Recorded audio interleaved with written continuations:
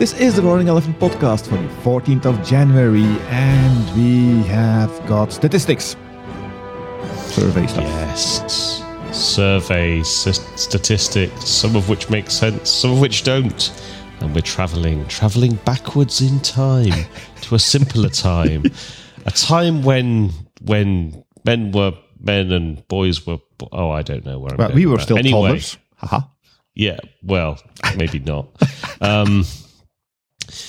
Yes, statistics. Tell us about developers, Jon. Tell us all about them. Oh, they're gods. I mean, enough said. We can most stop the recording now. of them are above average. Well, yeah, that's one of the nice statistics. That 70% thinks that they're above average, though. So that's, well, I know I am one of them. So anyway, do we have anything else to add before we dive into this? I don't think so. Years running into the starting the new year now, so we're still fresh and how do you call that? Blurry-eyed.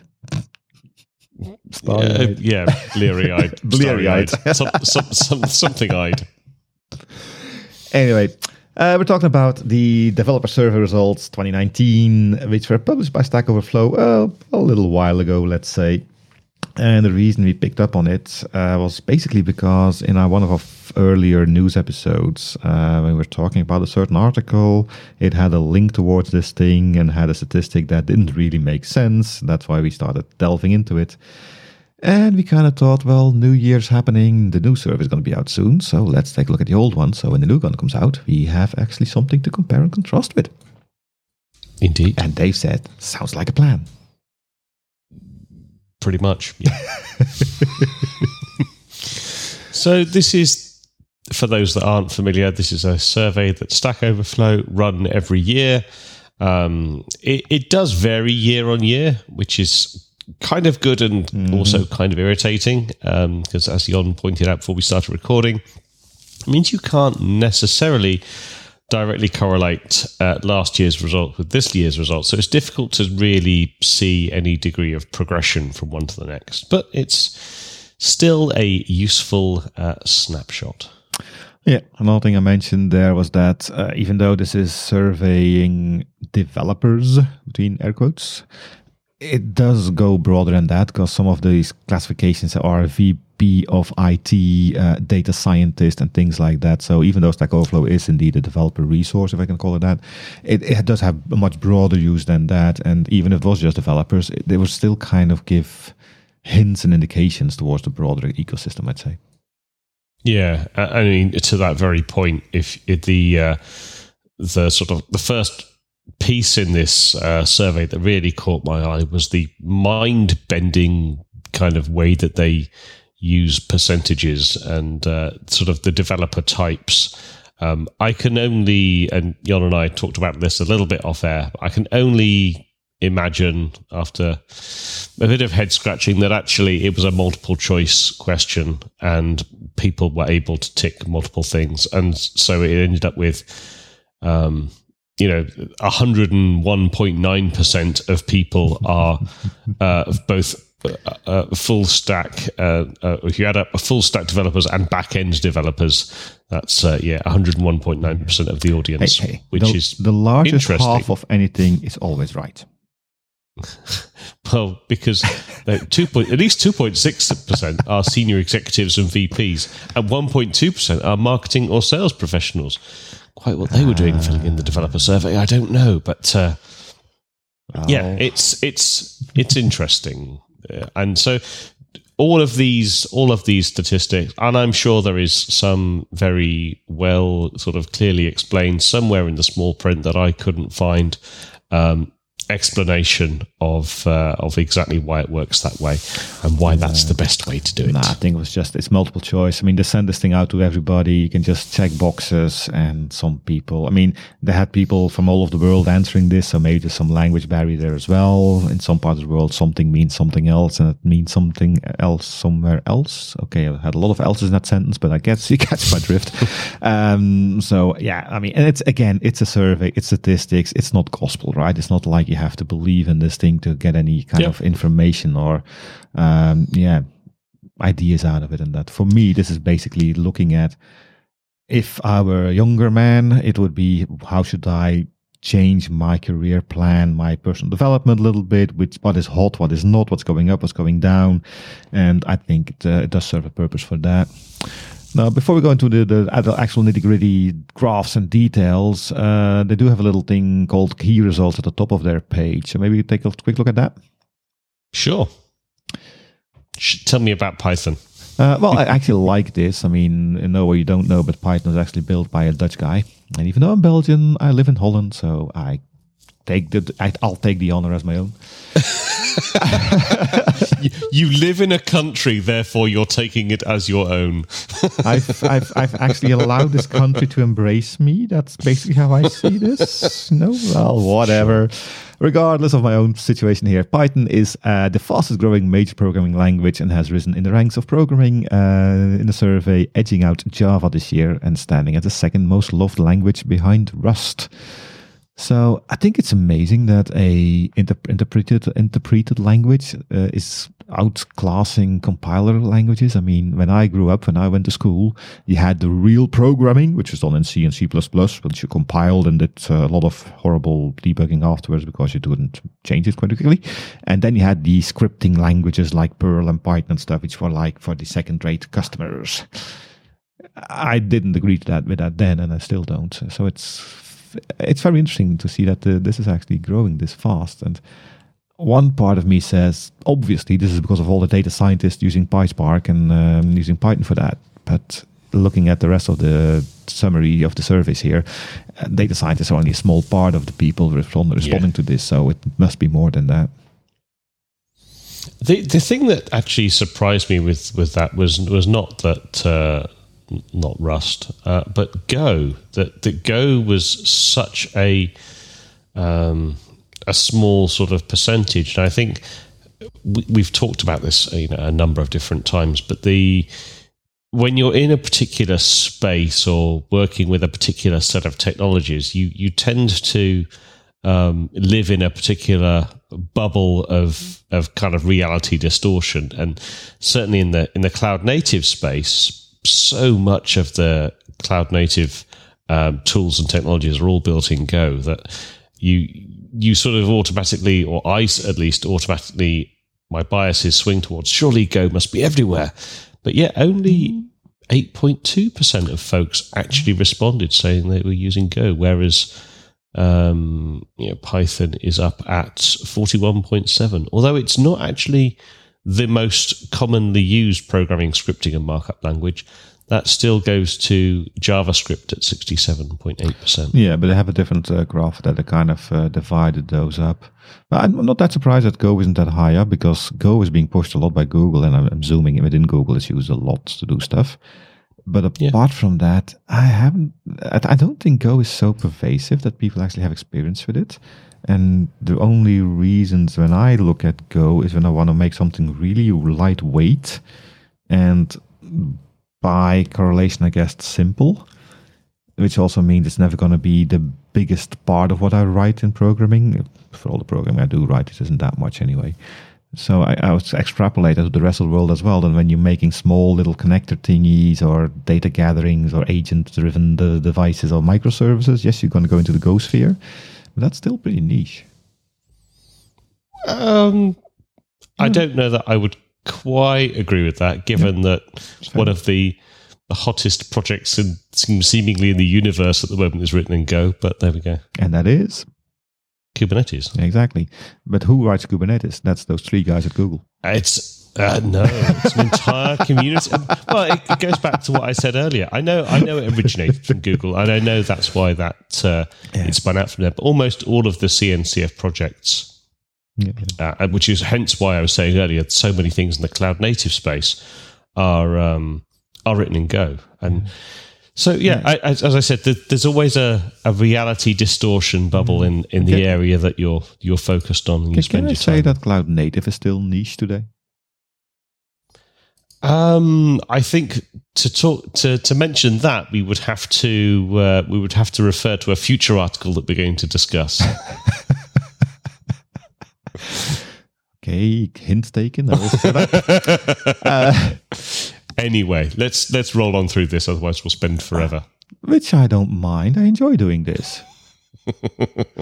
Over half of respondents written their first line of code by the time they were 16, although the experiences vary by country and gender. I win. I was 14. I don't remember when I wrote my first line of BASIC. I really had to think myself. And when I say write code, I actually mean having a PC magazine with ZX Spectrum code in there and just typing it over to make a nice, colorful thingy, kaleidoscopic program. You know, the original Hello World of those days. I still count it. Yeah, no, I think that's fair. That probably was PC magazine, but any kind, one of those computer magazines that were so popular amongst computer aficionados, enthusiasts. Yep. Okay, we're not going to go through all of the key results, I think. No. Let's see the next one. The site reliability engineers. This is a function that kind of, Google coined the term, if I can say that. But it kind of crept up on me because they had DevOps, sysadmins, programmers, data scientists, data engineers, security engineers. That all kind of entered my bubble, to borrow your analogy. And but the site reliability engineers, they're everywhere. And to be honest, I didn't really know what they did. Oh, okay. And now they're the highest paid job, so I clearly missed something. Yeah. Yeah, I think the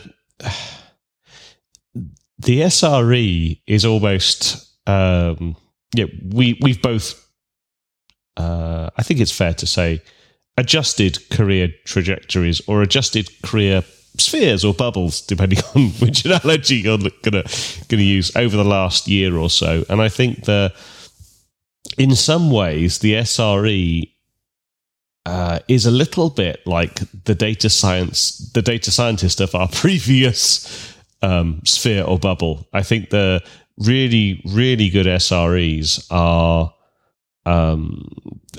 exactly the kind of unicorns that people were seeking out. Previously in the big data and analytics sort of sphere. It's the same thing with data scientists. Lots of people called themselves these things. Perhaps a few less were actually those things. And I think that it's that mixture of skills and experience and technology knowledge and all that sort of stuff. Mm-hmm. But yeah, it doesn't surprise me that it's so well paid.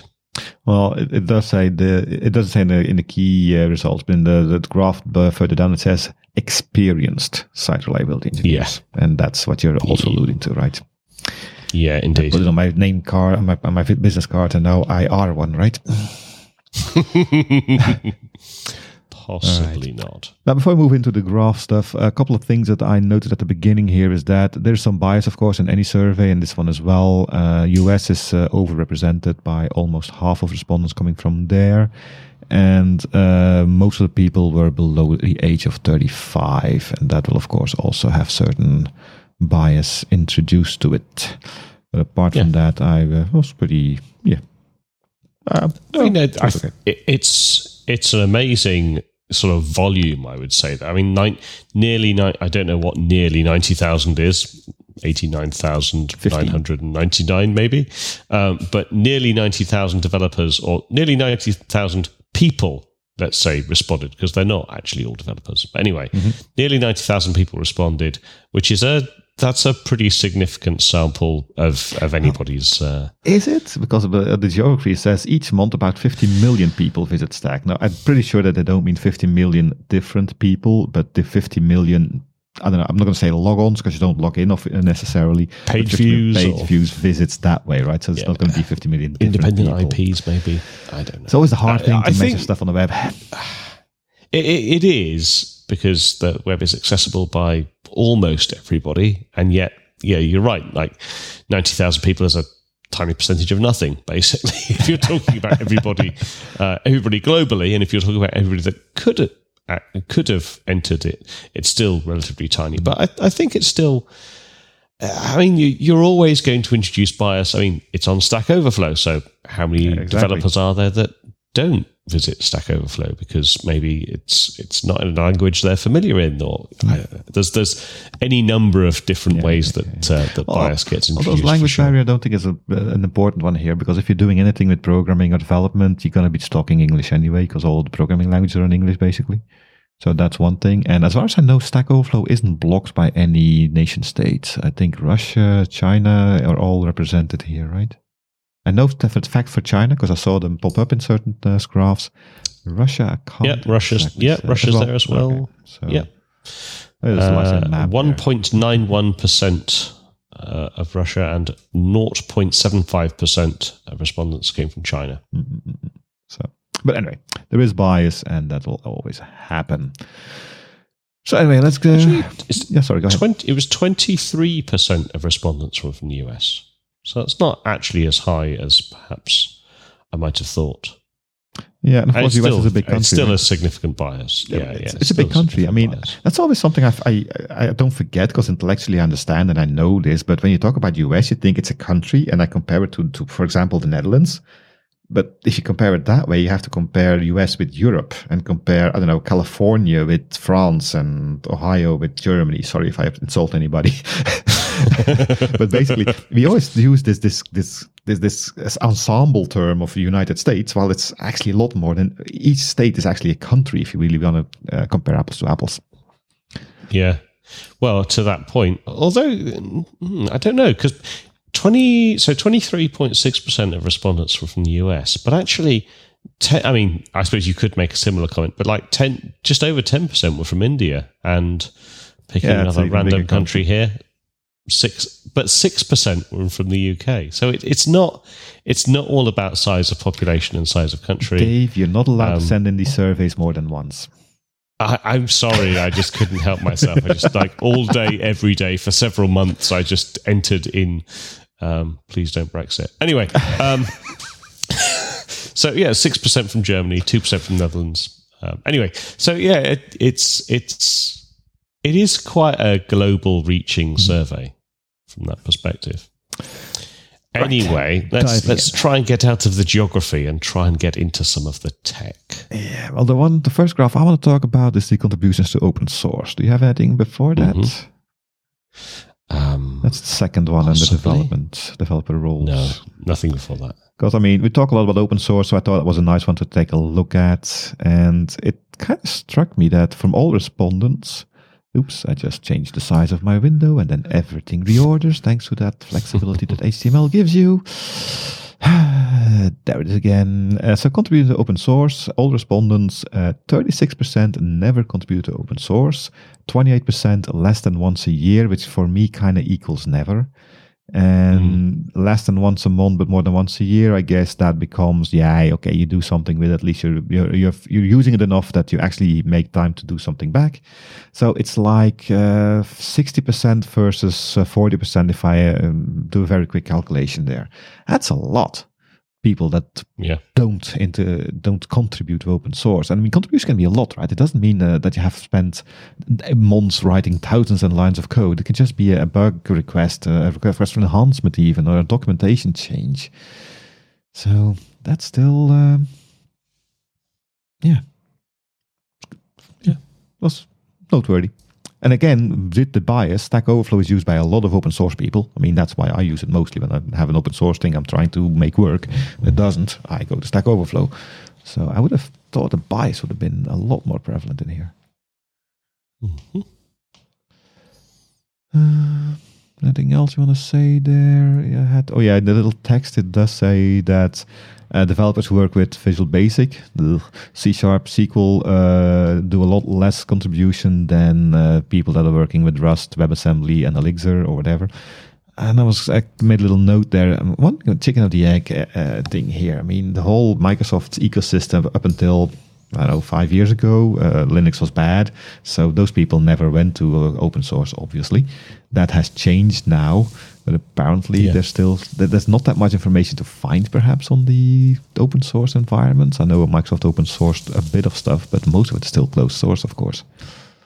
I don't see any GitHub to put a bug request for a bug enhancement for SQL Server or something. That kind of makes sense that they're underrepresented. Yeah, for sure. Anyway, what else we look at?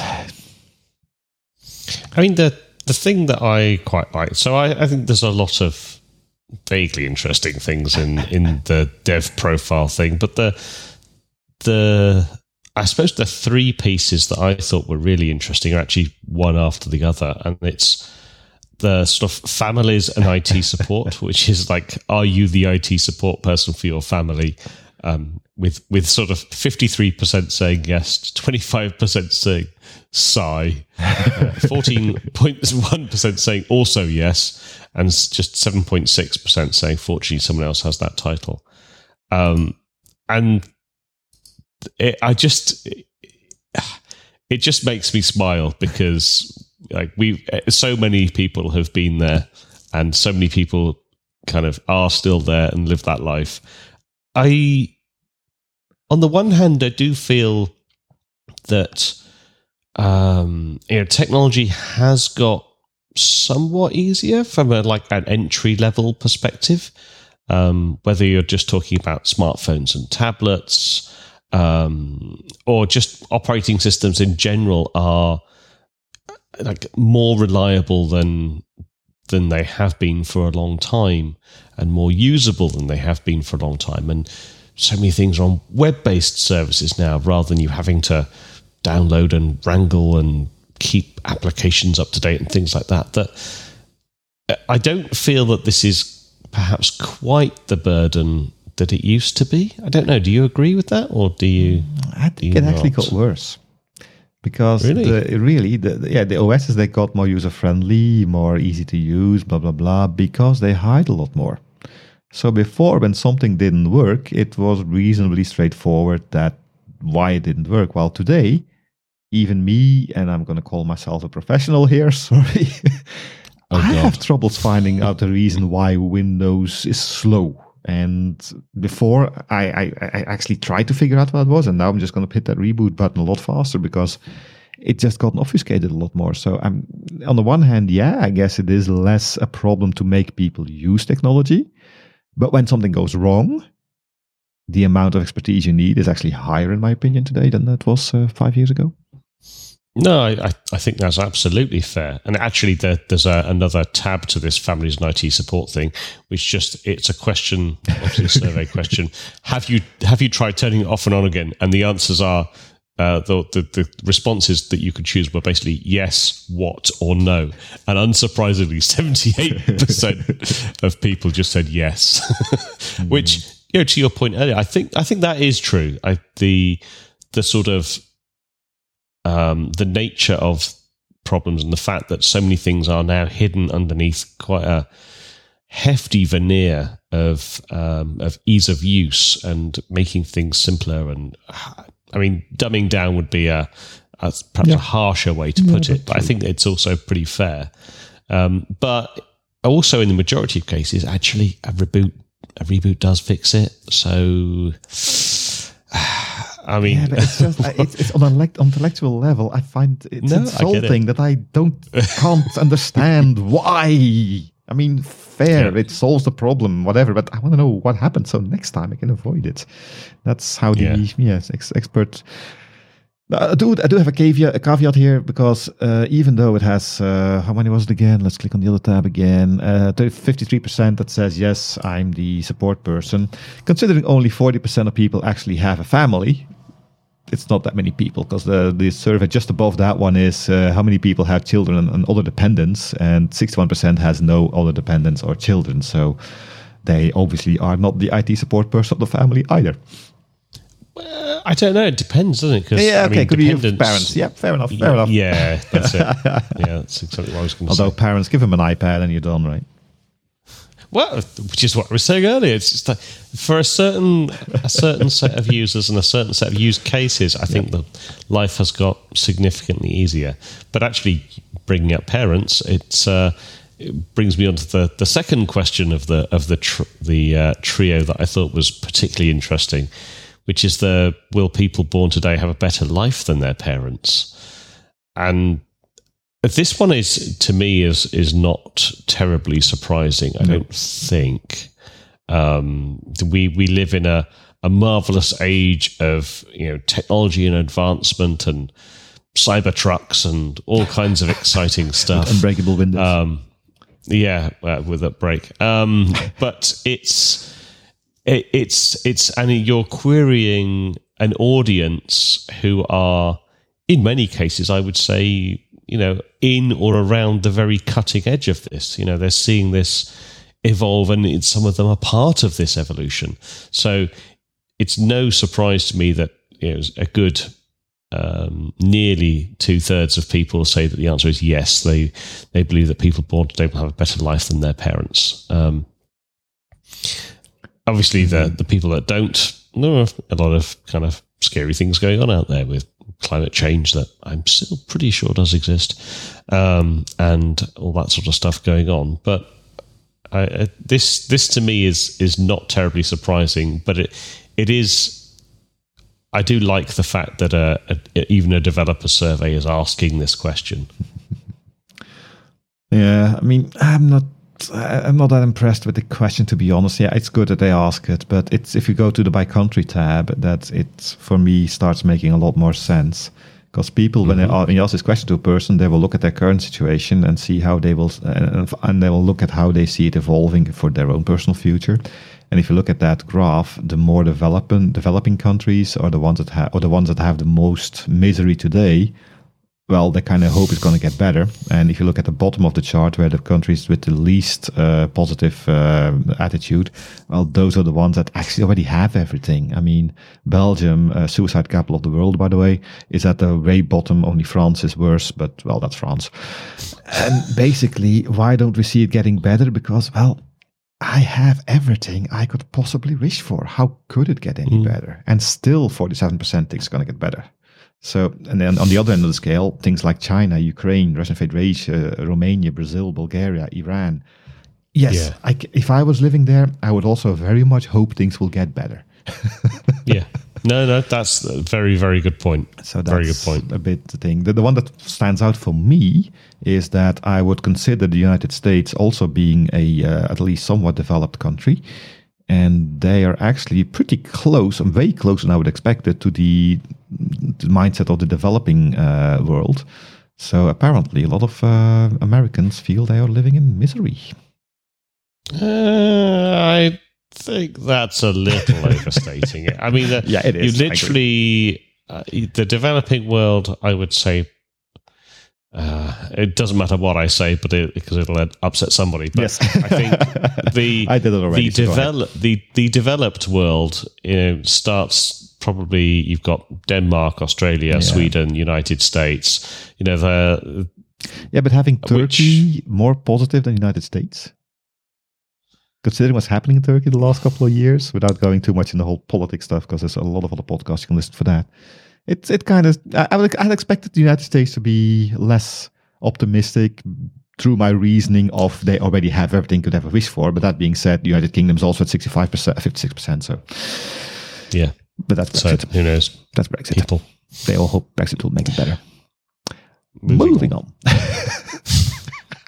to the third of my interesting ones. My final one in my trio is social media use. Yes. And the sort of percentages here, I don't find it particularly surprising. Oh, I suppose I am slightly surprised that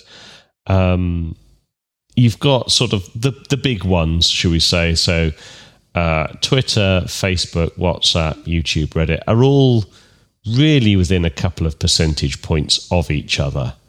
But I am slightly surprised that sort of Facebook and Twitter, and to a certain extent YouTube, aren't kind of significantly higher than sort of WhatsApp and Reddit. And again, this is one of those things that's probably influenced by the bias of the people that you're querying, and so on and so forth. And I think if you ask this question to a general population, you've got a very, very different sort of skew to it. Yeah, I would imagine that the people on the survey are a bit more can I call it savvy or cynical, whatever you want to call it. I mean, Facebook has seen a drop in usage due to a lot of scandals, and the people that know about these scandals are the in crowd, which is typically also the users of Stack Overflow. So I would imagine that that's reflected in here. And WhatsApp, although it does also have some negative vibes going on at the moment, it is a more point-to-point thing, which a lot of workplaces use WhatsApp actually as communication platform, which is a question itself if you want to do that or not. Twitter being so low, well, it's more of a fire hose kind of marketing tool these days than anything else. So yeah, I can see those being down there. But Reddit being at the top definitely makes sense. And YouTube being second. Well, there's a lot of tutorials and stuff on YouTube, or even just marketing movies from companies of products that you use in your daily life, which you're going to be consuming as well. A lot of tech podcasts, videocasts on there as well. Roaring Elephant being one of them, of course. I mean, at least 15% of those 16.4. Please like and subscribe. So, no, this is actually what I would expect it to be, with Facebook being perhaps slightly higher than I would have wanted, but no. And it's also kind of a biased thing. Only a small part of the surveyed people came from the Asian part of the world, which means that things like WeChat and Weibo and stuff like that are so low. I think that's definitely a survey bias. I think those, if you really had a full participation, I think those would eclipse Facebook and Twitter. Just by the sheer amount of people that's there. Yeah. Is there anything you missed there? Because when I use Reddit very rarely, to be honest. I do a lot of more. I mean, from these social media use. I mean, okay, but this is more of the how do you talk to the world, not how do you consume the world, perhaps. No, although YouTube would be. I don't think so. Yeah, I doubt 16.4% of developers are YouTubers as well. I would say that I don't think there's anything missing here. I would say I've been using Reddit more over the last probably 3 years or so. It's been definitely trending. I've point blank avoided Facebook full stop and same with Twitter.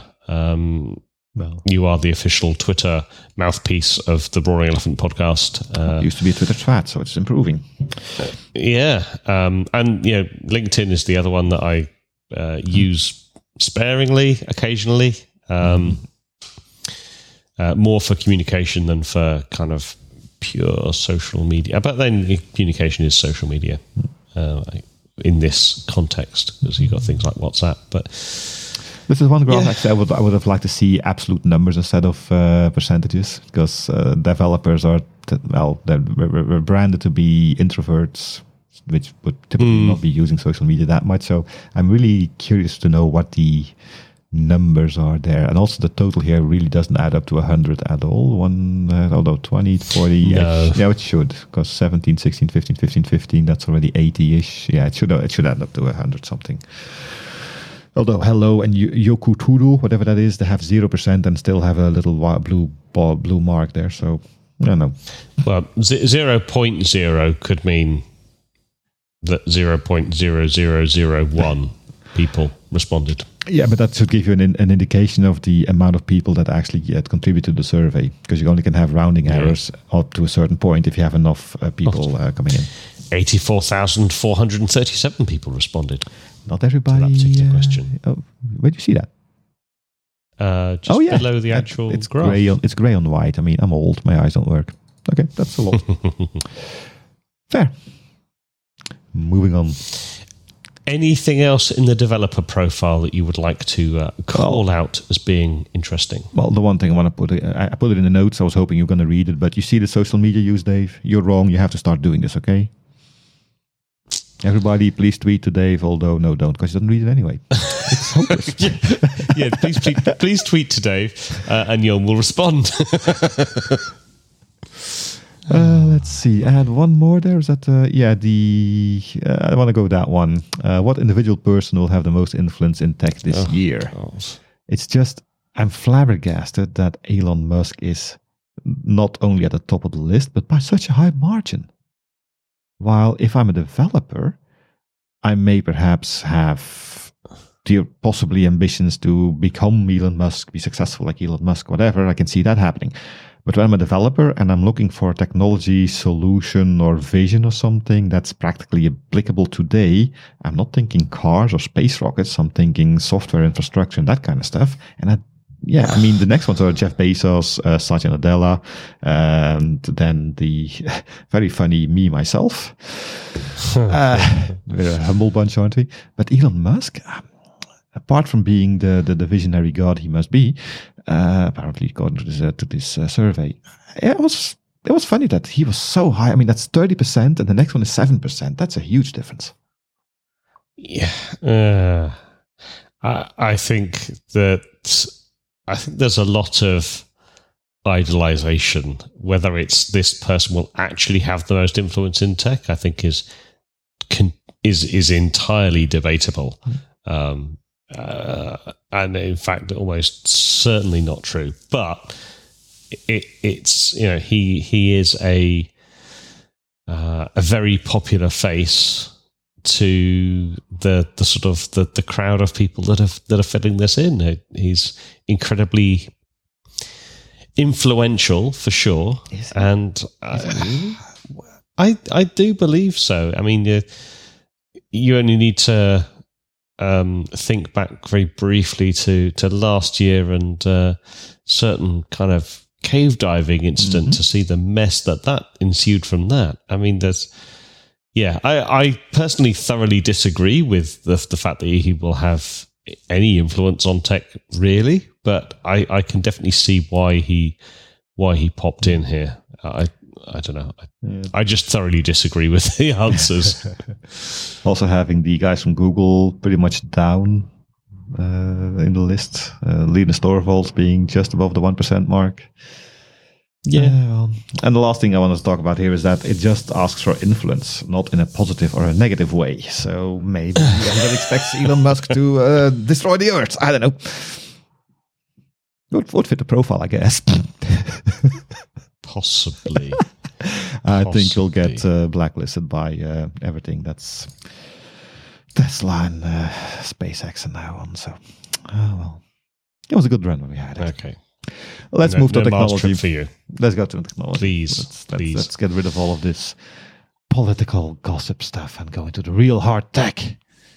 And number one, databases has got to be the hardest tech of them all. No, do you want to go straight to databases? You don't want to have a little look at the programming, scripting, markup languages first? We talked about that enough earlier when we covered the highlights. Okay, fair enough. The databases for me is kind of curious because MySQL is still up there with kind of 54% of respondents. And then more than there's it doesn't necessarily surprise me that MySQL and Postgres are quite so high, but the fact that the fourth option is SQLite, and that just blows my mind because SQLite really just should be made to go away. I thoroughly dislike SQLite.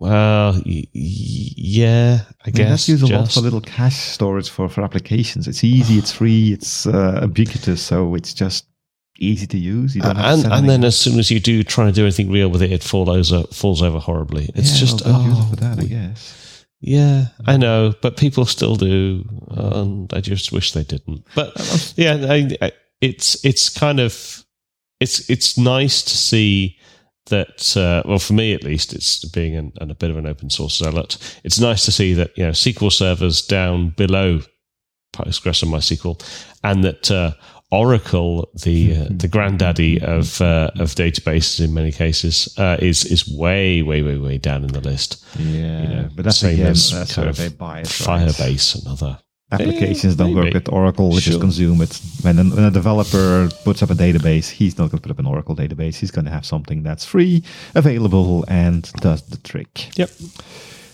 Thing I wondered about was the fact that MySQL is at 54% and MariaDB, which is a plugin replacement, at 16%. I mean, MySQL had a huge falling out. It's like 10 years ago by now, I think. I don't know.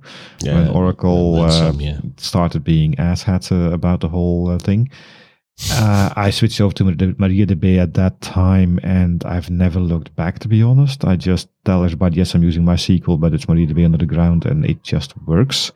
And still only 16%. I mean, do so many people actually have support contracts with MySQL that it features that high? I don't know.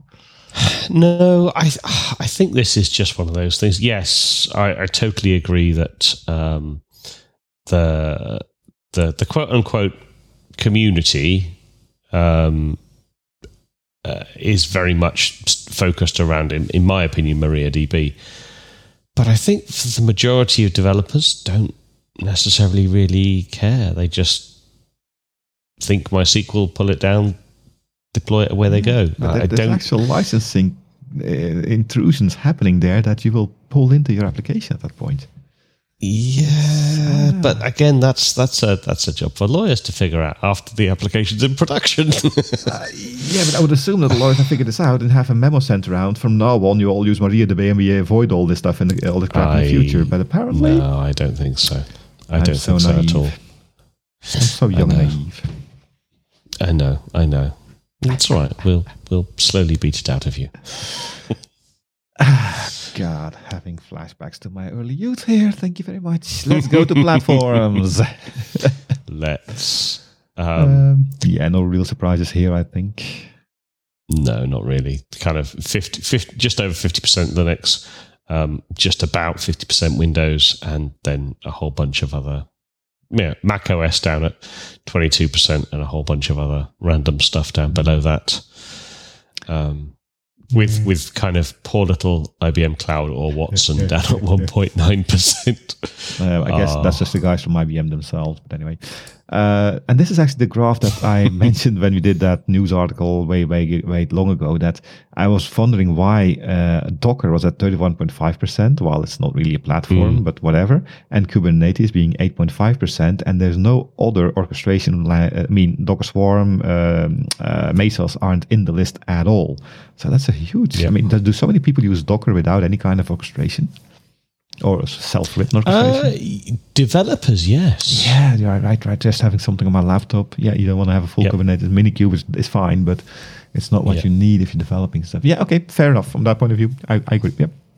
Good one. Hey, I win. Wouldn't say that. Also looking at the cloud providers, you have AWS at 26%, Google Cloud at 12%, and Microsoft on 11%. So Microsoft is really catching up to Google. Amazon still has the we've been around for 7 years without any competition advantage. We'll see how that evolves in the coming years. What's next for you? Well, we have to pass over the most loved, dreaded, and wanted, because there are a couple of things there I really was surprised by. Now, the first one for the languages, nobody likes assembly apparently. I can imagine why. Visual Basic is still the most dreaded one. I can imagine why. PHP also very high in the dreaded list, while it's being used everywhere. But again, I can imagine why.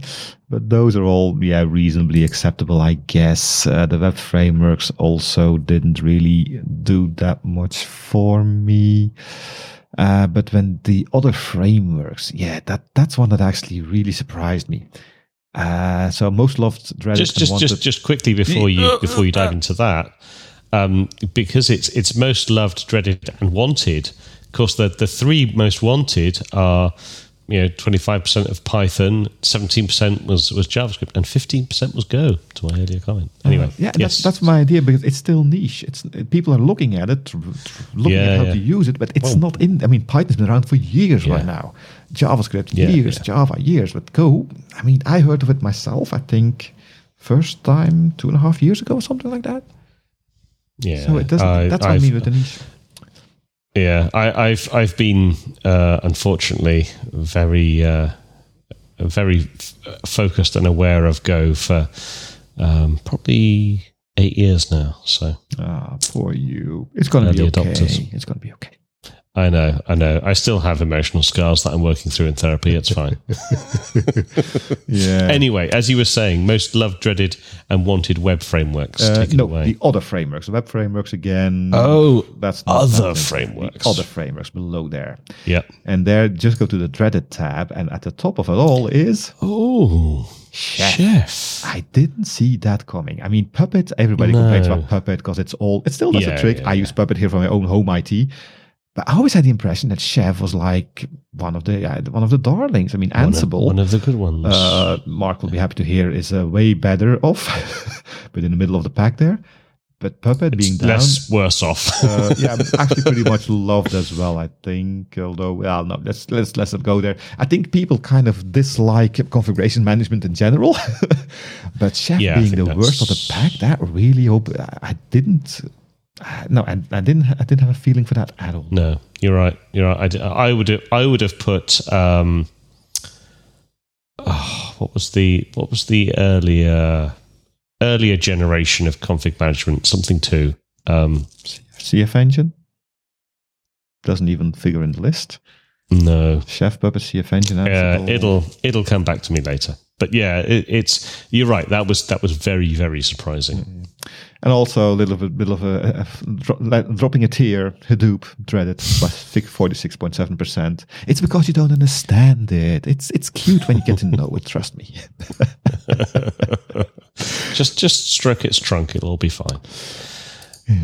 And another one that Node.js is very much in vogue. TensorFlow is very much in vogue. .NET Core is pretty high up there as well, which is different from a couple of years. I was surprised that TensorFlow was quite. I mean, I know it's in vogue, but it's also quite niche. But I think maybe that is it. It's hype. I mean, a lot of marketing people are talking about how, the AI washing, machine learning washing, big data washing, TensorFlow is poster child for this stuff.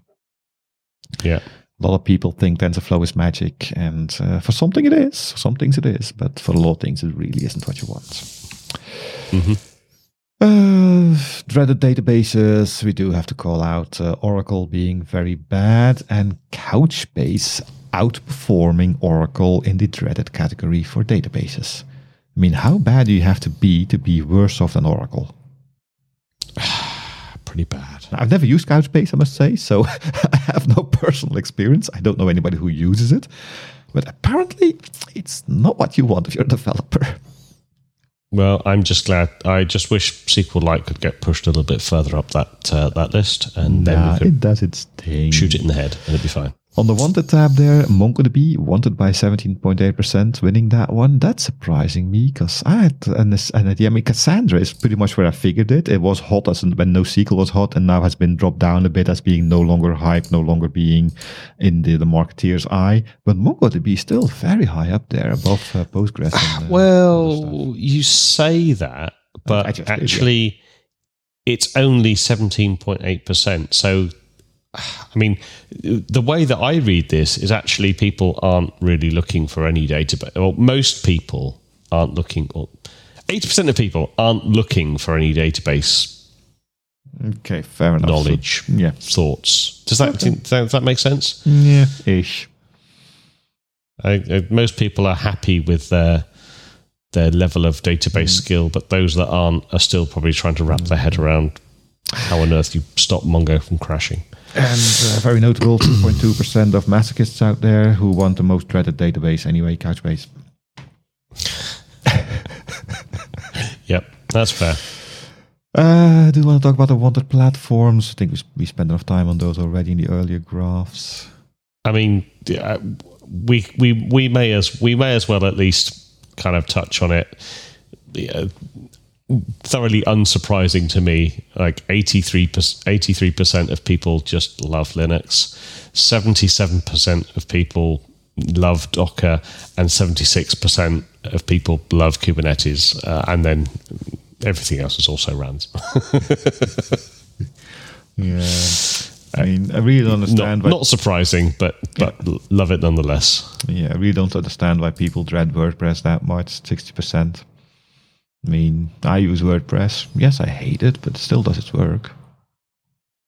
I don't hate it. It's a good. It works okay. I mean, it's a free tool. It does a lot of stuff. It's very expandable.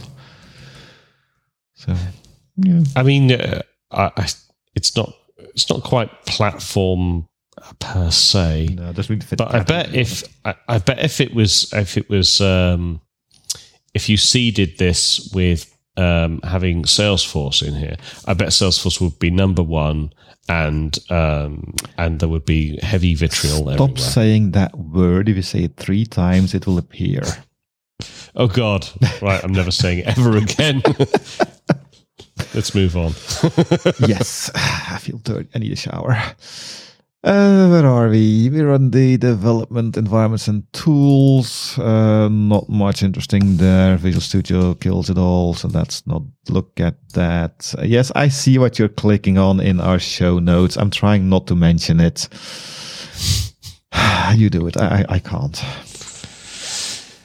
So this is, I guess, proving Jon right once again. The question is, how are organizations using blockchain today? Sorry, blockchain technology, and 80%, a solid 80.0% respond, not at all. Yeah, and if you even go further, I mean, it's then there's 12% that says non-currency applications of blockchain.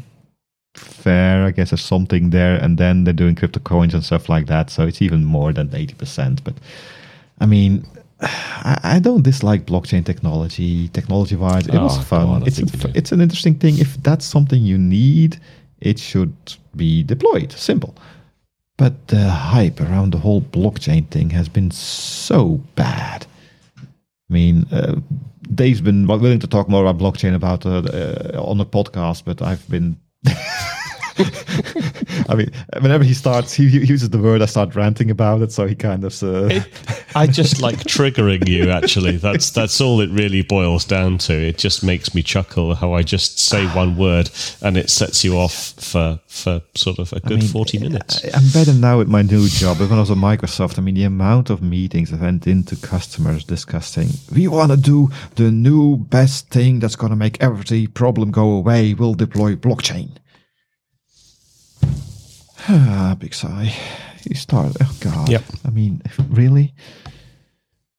But anyway, I do think that like the 12% there, non-currency application of blockchain, I guess like 10% of use cases in the world might have a decent application for blockchain in them somewhere. But even then, I think half of those you really shouldn't have gone there. Anyway, you got my rant out of me. It happened. I feel better now. Thank you very much. Okay, glad to hear it. Before skipping to the correlated technologies, a quick one on Section 5, top paying technologies, which basically is kind of read this to figure out what you need to study and get a lot of money. I don't think that's how it works. Basically, it's just a list of things that are still hard to find people with that knowledge. That's why Go is up there very high and Java's down low. It's a how do you call that, offer and demand kind of thing that pushes up the price. Apart from that, I don't see much value in that little thingy. Although I do say Bash shell, PowerShell is quite high up there. Yeah. And F#, my God, is that still being used? Well, apparently by the 3 people that want it are really willing to pay a lot of money for it. Yeah, but where's COBOL then? I mean, COBOL should be at the top of the list there. Nah, I think that ship has finally sailed. No, it hasn't. Mostly. No, if you go into big government and stuff, there's a whole other COBOL still running on mainframes. Yeah, but everybody's ignoring it. We try until we the really next, we really try. And until the next kind of timestamp / clock related issue blows up. Yeah. Well, I'm not going to talk about it. Remind me after the podcast. I have a fun one for you. Okay. Right. You want to talk about the nice visualization, don't you? I do. And really, I just want to call out a few things that I've noticed on this visualization. So. This is the correlated technologies, how technologies are connected with visualization. Yeah, and it's kind of curious and thoroughly unsurprising. I just quite like the way that they sort of connect the various technologies together. But so Hadoop, Apache Spark, and Scala exist off in a little tiny little constellation all of their own. Very similar with the kind of the sort of the gaming technologies, though, are things that. So you've got CryEngine, Unreal Engine, Unity 3D. Again, not terribly surprising. But then the clusters that I think that are useful, interesting, are sort of the database. So DynamoDB, Elastic, Redis, and they all connect through to Docker, and then Docker connects through to Linux, and then you've got Bash and Shell and PowerShell and Vim and Python coming off from that, and then all these other things sort of going off. Now that's kind of one major sort of collection or constellation. And the other one that I quite like is another selection of databases. This time you've got so interestingly, you've got Mongo and MariaDB and MySQL over on this side, whereas Postgres is over on the other side. I don't quite get that. But anyway, and they all a bunch of technologies, including Angular and JavaScript, they all connect through to SQL. And SQL is the connection that runs through then to Microsoft SQL Server. And then, unsurprisingly, you've got all the various Microsoft technologies, Visual Studio, Windows, and Notepad++, all hanging off of that constellation. I think it's interesting. It does seem to be very flawed, though. I think there's a few things that are just so interconnected that I'm not quite sure this simplified visualization really works. But it's quite pretty, and for that, that's nice. The main question is, in the little text blob below it says, this network graph demonstrates showing technologies as well, which are highly correlated with each other. But they don't say how they're correlated. Is it because people who search for Linux also did a lot of search for Vims? If so, how do they know? They don't say why are they correlated, because they decided they were correlated. So I don't really understand what this graph shows. I think it's opinions, isn't it? Sorry? I think it's just opinions. It's just people's opinions of which is correlated to. Although, I don't see how you can put this in a survey. This looks like a further analysis of survey responses. And for example, Jupyter is not connected to Apache Spark. I don't get that. that does not make sense. R and RStudio are not connected to Hadoop either. I don't get that. There's a couple of things there. C, C++, and assembly on their own, I guess. Ruby is also completely on their own. I don't know. No, that's why I said I think it's very, very flawed. I like it. It's very pretty, but I don't read too much into it. Would be my guidance. Right, moving on, because we're running. We're almost an hour in. Let's get to the end of it. Any others you want to? Because we're running at by the end of the survey here, and things getting less interesting, to be honest. Anything specific you want to call out here? Not really. I think there's a career values section which basically, most folks are either satisfied or very satisfied. Most folks are either somewhat confident or very confident in their managers. Most people are or 51% of people are happy that they don't need to become managers to make more money. This isn't about being happy. This is a fact of, if you want to make more money, do you feel the need to become a manager? And in a lot of things, that's the case. If you're a sales guy, the only way to get a bigger paycheck is by becoming a sales manager, which probably isn't what you're good at. It looks like developers don't see this as a need, which I think is a very good thing. Yeah, I don't necessarily say that I agree with the salesperson either. You can just head up certain strategic accounts and make a boatload of money. But anyway, that's kind of disappearing off into a tangent. And I think the sort of the other one that is kind of interesting on all of this career related stuff is, how long ago did developers last change jobs?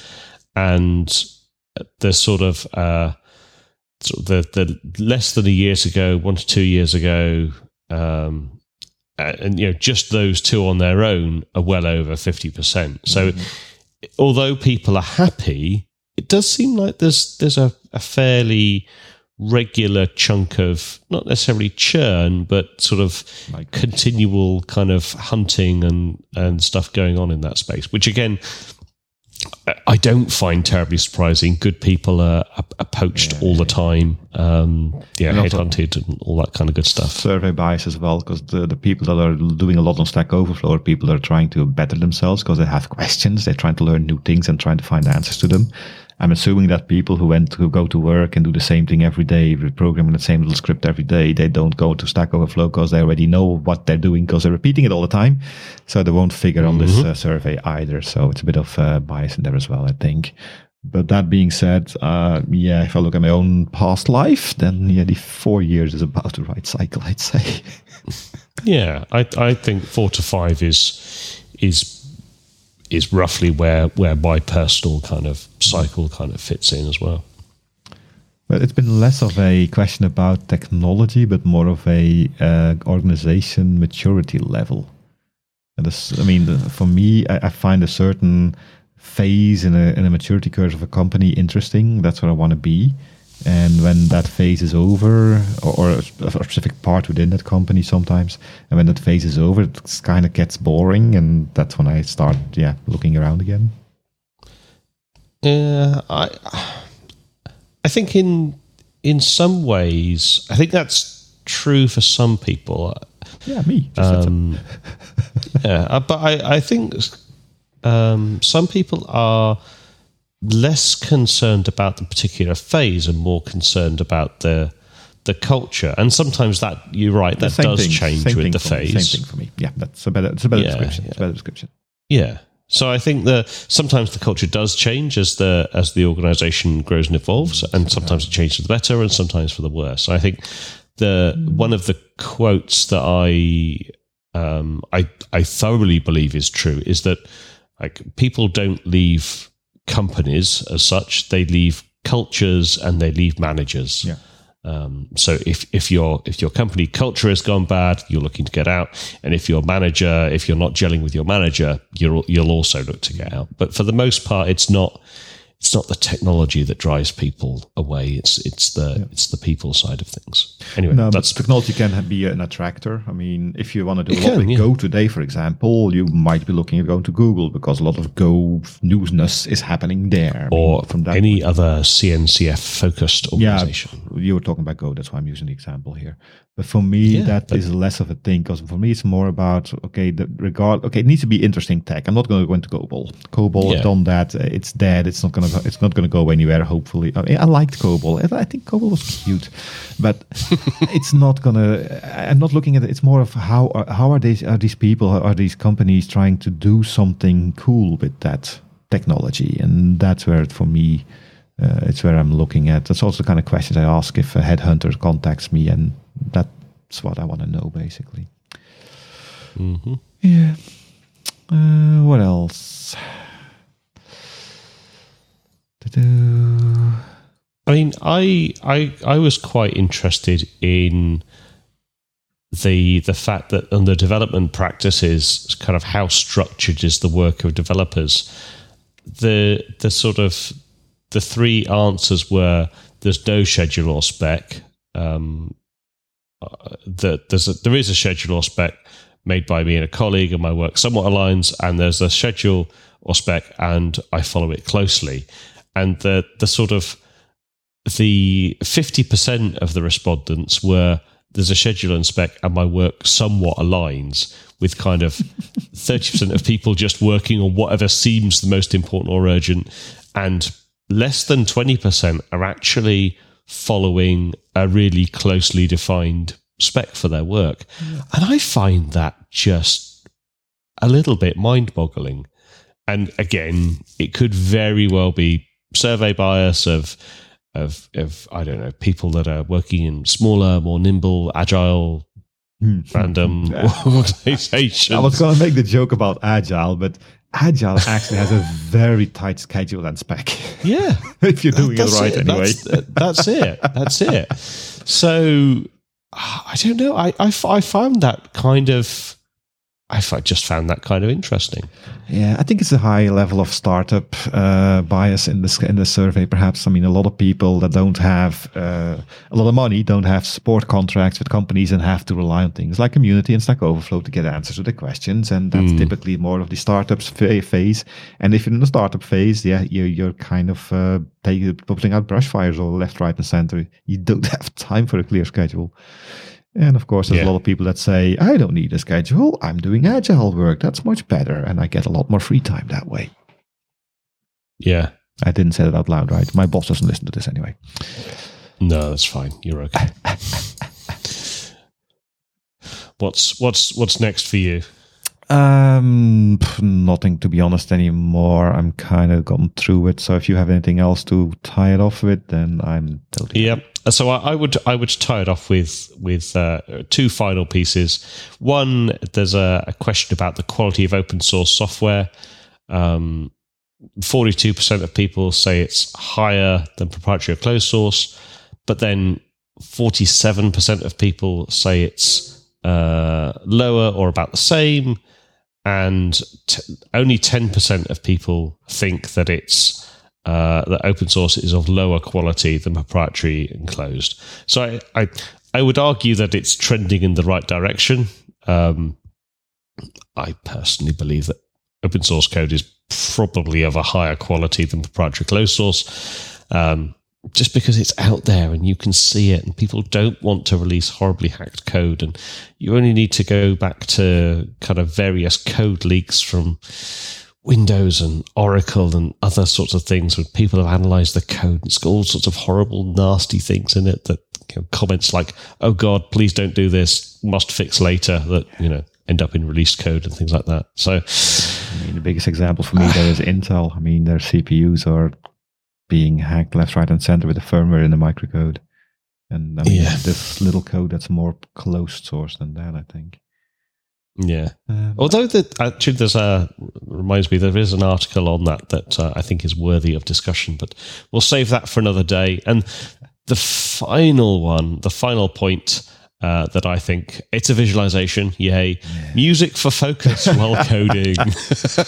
People, I tried to save you from this one. I failed. I apologize. Yeah, there's a good range of music, but what I find kind of curious is this kind of like some of this stuff is definitely not sort of surprising. There's a big chunk of rock and metal and instrumental and classical and chill and all that sort of thing. There's big clusters of that in the middle. I find country a little bit odd, and that's out there on the peripherals, but okay. I like me with a country in the background when I'm doing some Java hacking. That's fun. Yeah, sort of off from the sort of the core. You've got lyrics and game music and soundtracks and video and epic, and all that makes sense. And I love the fact that there's Zimmer up there, which presumably is. Which actually is correlated to Hans. I just noticed that. That's excellent. So that all makes perfect sense. But then you've got actually it would seem to me that like way more people are listening to some form of music than there is actually a response for silence and another one for none.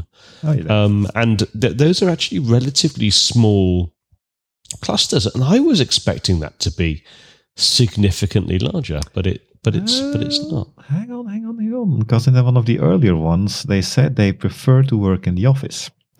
And a lot of offices have this new and improved, much better productivity, open office spaces with a lot of noise. So most developers have a headphone on. Not just for noise cancelling. Yeah. So you also listen to some music there. Maybe. And me myself. And then, of course, we've got... Yeah, go ahead. I was just going to say, and then, of course, we've got some kind of weird correlations out there of Lincoln and Park. and Taylor and Swift. Things were being cut up, I think. This is how the visualization was built. They're looking at words that occur most, so they really went for words. That's why you also have Imagine Dragons in 2 different bullet points there. Yeah, indeed. And Hellstats, don't know them, but anyway. But anyway, I was going to say what I use for my when I need concentration time. I actually went to YouTube at a certain day, and there was I downloaded it actually. I dragged it off the website there. 6 hours relaxing piano, violin, and guitar study music focus concentration memory.mp3. And that's just a 6 hour MP3 that just goes through very back end. I want elevator music, things I can ignore. But again, it's just to get rid of the background noise, let's say. Fair enough. The background noise is interrupting. What do you listen to when you work? Or you never work, is that it? I don't actually listen to music for the most part. I prefer silence. If I'm doing something that's a bit of a grind, and it's not so much a case of focus, it's more a case of have something on in the background that can entertain part of my brain while I'm grinding through something that's quite dull. Then else. I will put something on YouTube on, and it will just kind of autoplay through random whatever. Whatever that would be the horrible, YouTube algorithm decides. That would be so distracting. Yeah, but for me, it's I can sort of not necessarily multitask, but I can have something going on that's kind of exercising part of my brain while I'm doing something else with relative ease. Especially when it's, as I say, if it's something that's a bit of grind. But if it's something that I'm really focused on, then I actually quite like just peace and quiet. Peace and quiet. Do you have anything on CD or? Yep. You just buy some noise cancelling headphones, switch them to active, and you're away you go. But there is actually on YouTube that also have 24 hours of white noise. Is that what you mean? Yeah. No, but you can get white noise generators as well. I got one. I'm married. Sorry. And on that note, unless you have anything else, save me.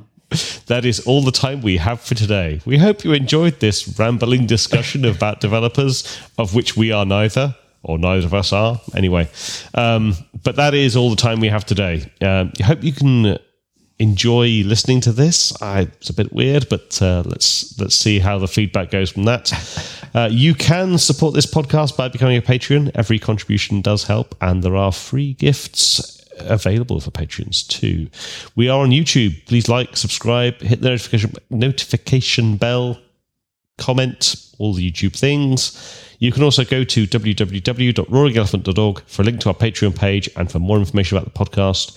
You can follow us on Twitter using the @HadoopCast tag, mainly Jon.